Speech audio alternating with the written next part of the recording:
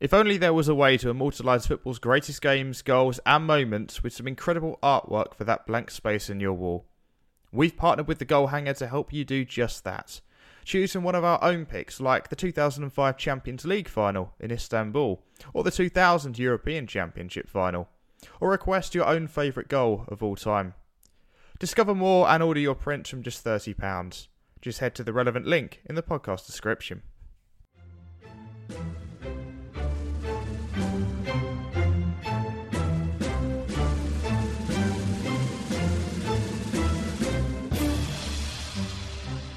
From the pages of the Blizzard, the Football Quarterly, a look through the archives where we bring you some of our favourite articles to have appeared in the magazine since we first began in 2011. In episode 129, we feature No Heirs by Rob Bagchi, first published in issue 36 in March 2020.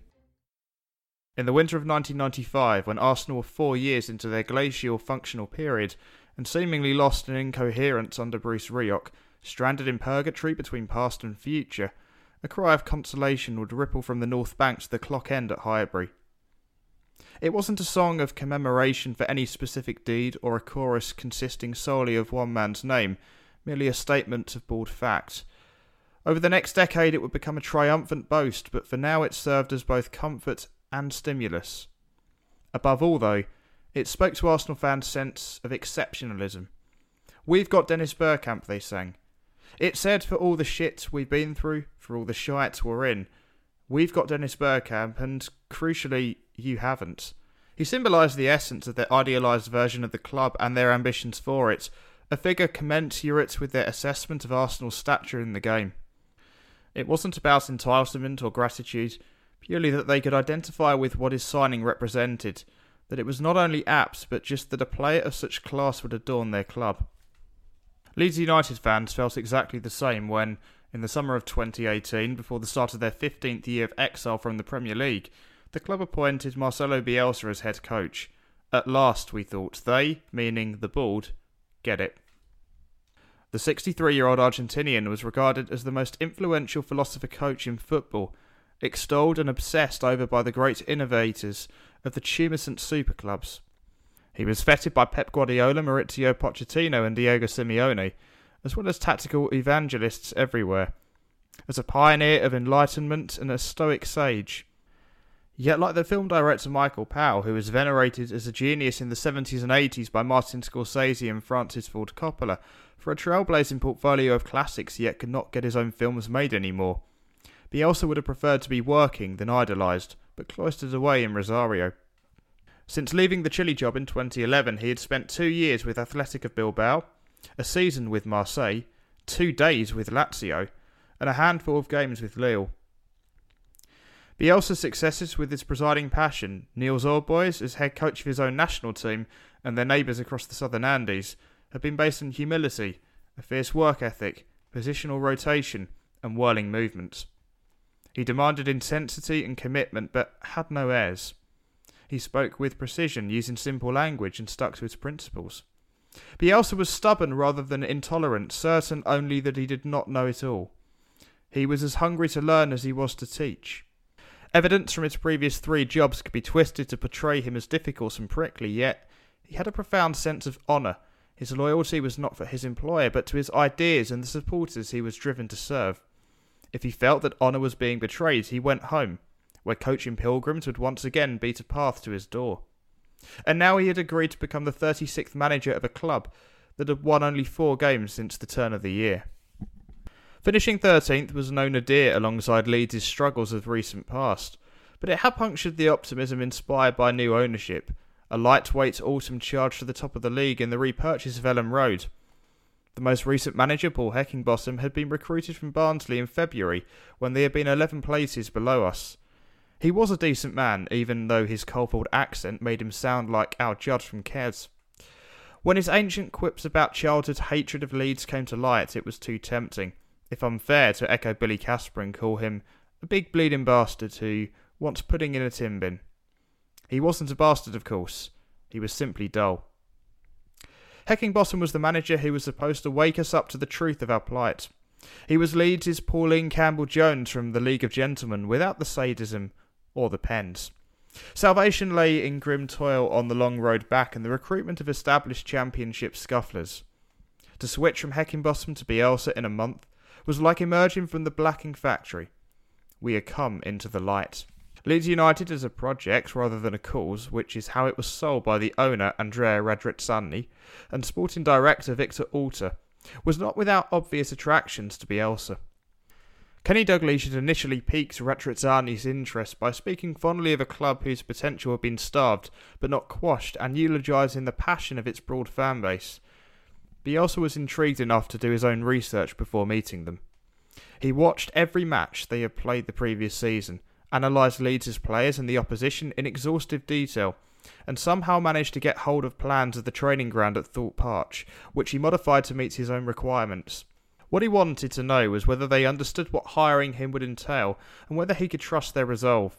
He agreed a £6 million a year salary for him and his regiment of staff and joined a club which for a long time had been able to pride itself on having won the title more recently than Liverpool and 3 times since Spurs were last champions. To paraphrase something Howard Wilkinson said on his appointment in 1988, a Rolls Royce in the pending pen at the Breakers Yard is still a Rolls Royce. Bielsa arrived to a public that was desperate to be charmed and longing for a head coach with vision, someone who could shape a generation and the culture of the club just as Don Revie and Wilkinson once had. He was the 11th full-time manager of Leeds in 6.5 years, the hack phrase permanent manager never more redundant in this age of volatility. Not all of them had been duds, but each of them, the adequate and the utterly intolerable, were undermined either by their own pinched horizons, the impatience of a succession of capricious owners, or the perennial problem of clubs living from season to season. Squads rammed full of players bought by former managers who were too cosily rewarded to leave and could not be smoked out by a long spell in the stiffs. None of them had completed a second season. 7 hadn't finished a first. A man of Bielsa's reputation and aura, then, could not have found more receptive supporters anywhere. We were tired of living hand to mouth, paying Premier League prices to watch dross and sickened by the biannual sale with the best talents. We had endured years of constant conflicts with Ken Bates and GFH Capital and feeling nervous whenever the volcanically erratic Massimo Cellino was in the country. Dignity had departed long before 6 of the Italian's servile signings got off scot-free after double-crossing a manager he was trying to ease out by throwing a sickie. That's okay, dignity is overrated, but a club cannot survive without integrity, and that was only salvaged when Radrizzani bought shares in 2016 and a majority stake the following June. His first year in sole control was a dispiriting full start, sticking to the template that if they built the correct structure, all they needed was a pure coach with limited scope. Yet once Thomas Christensen and Heckingbottom had failed to find a winning formula from their trolley-dash squads, he commendably changed tack. Bielsa was much as their redeemer as ours. A significant element of why we took him so warmly is that we were crying out for someone so much like him. Not that there's anyone quite like Bielsa, as the players soon found out when they were summoned to training 2 weeks early and put through the most demanding pre-season of their careers. They were at Thorpe Arch for 12 hours a day, taking naps in their newly constructed pods between fitness work and tactical seminars. Diets were changed, strength and conditioning programs tailored, and when they emerged for friendly matches it was evident how much leaner many were. Flexibility became the norm for midfielders and wide players who took up new roles to broaden their outlook. Bielsa's reputation as El Loco preceded him, and many feared the worst when he sent out 9 of the players who had finished 13th the previous season for his first match against Stoke City. Leeds tore them to shreds, with the tornado of movement, passing, pressing and overloading. They were even better against Derby County and Norwich City. Calvin Phillips, a gifted and inconsistent attacking midfielder, sat deep and augmented the centre-backs to allow rapid switches of formation, and the endlessly inventive Pablo Hernandez probed away, facing up defenders and dribbling past them. Up front, the elusive Matthias Klick surprised defenders with the timing of his runs, and Kemar Roof, a square peg in a round hole out wide in the previous 2 seasons, became a tireless pest of a centre-forward, running the channels, turning and spinning, holding his own up against tight centre-backs. Despite a spate of injuries, they lost only 3 of the 24 games before Boxing Day, dominating possession and clocking up 7 victories in a row in resounding fashion. They fought back from 2-0 down against Aston Villa to win 3-2 in the 95th minute 2 days before Christmas, and from 2-1 behind against Blackburn Rovers after 90 minutes on December the 26th, to earn 3 points with another 3-2 victory. All 3 stoppage time goals were scored by Ruth.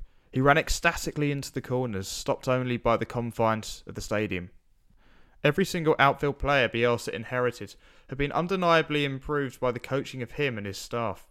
They stumbled after Christmas, and as an appalling chance conversion rate and the limitations of his preference for a small squad of 18 senior players began to bite, they were overtaken by Norwich and Sheffield United and finished third. After 3 victories over Derby County, they lost in agonising fashion from 2-0 up in the semi-final tie, and, for the 5th time in 5 playoff campaigns, Leeds fell to get promoted. For all that though, Bielsa became embroiled in 2 controversies which exercised critics and rivals to clutch their pearls in hysterical, borderline, xenophobic condemnation. When Spygate blew up, he immediately took responsibility for it. There was no dissimulation or cover-up. On his insistence, the club accepted the Football League sanction for a breach of good faith rather than for breaking any existing regulation without complaint, and he settled the fine himself.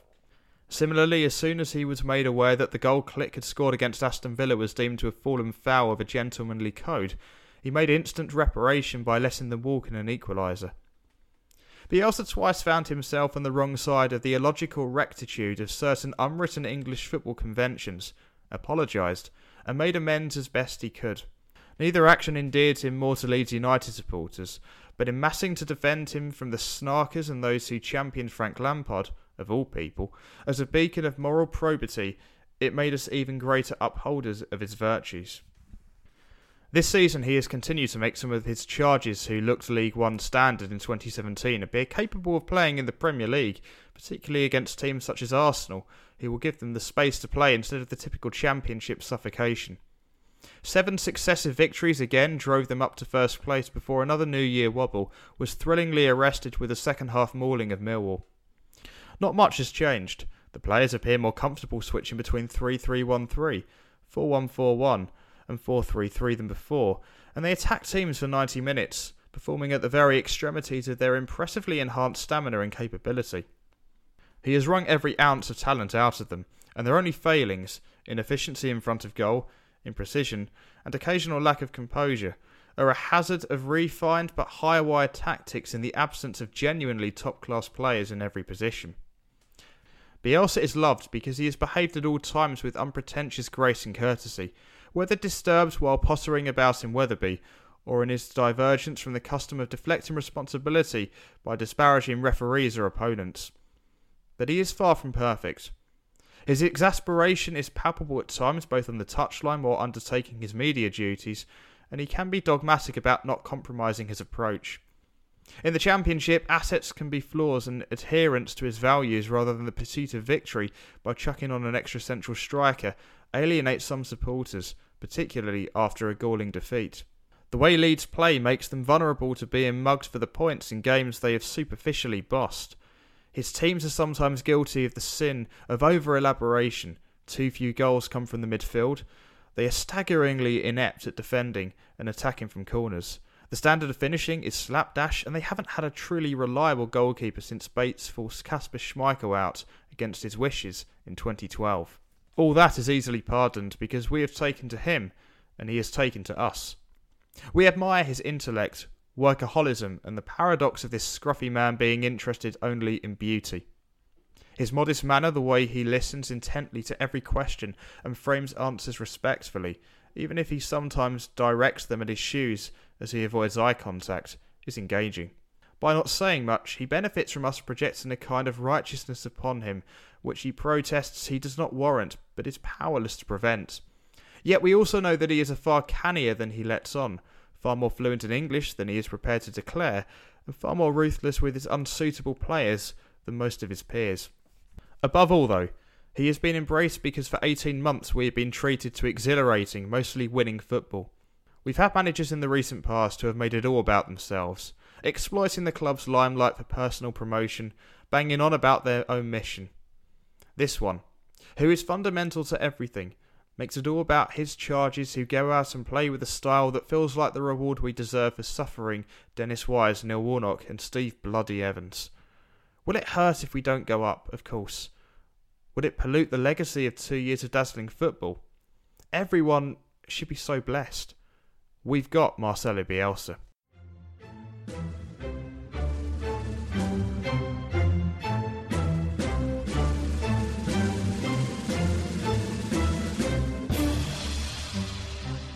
If you enjoyed this, then make sure you subscribe and give us a rating on your podcast platform of choice.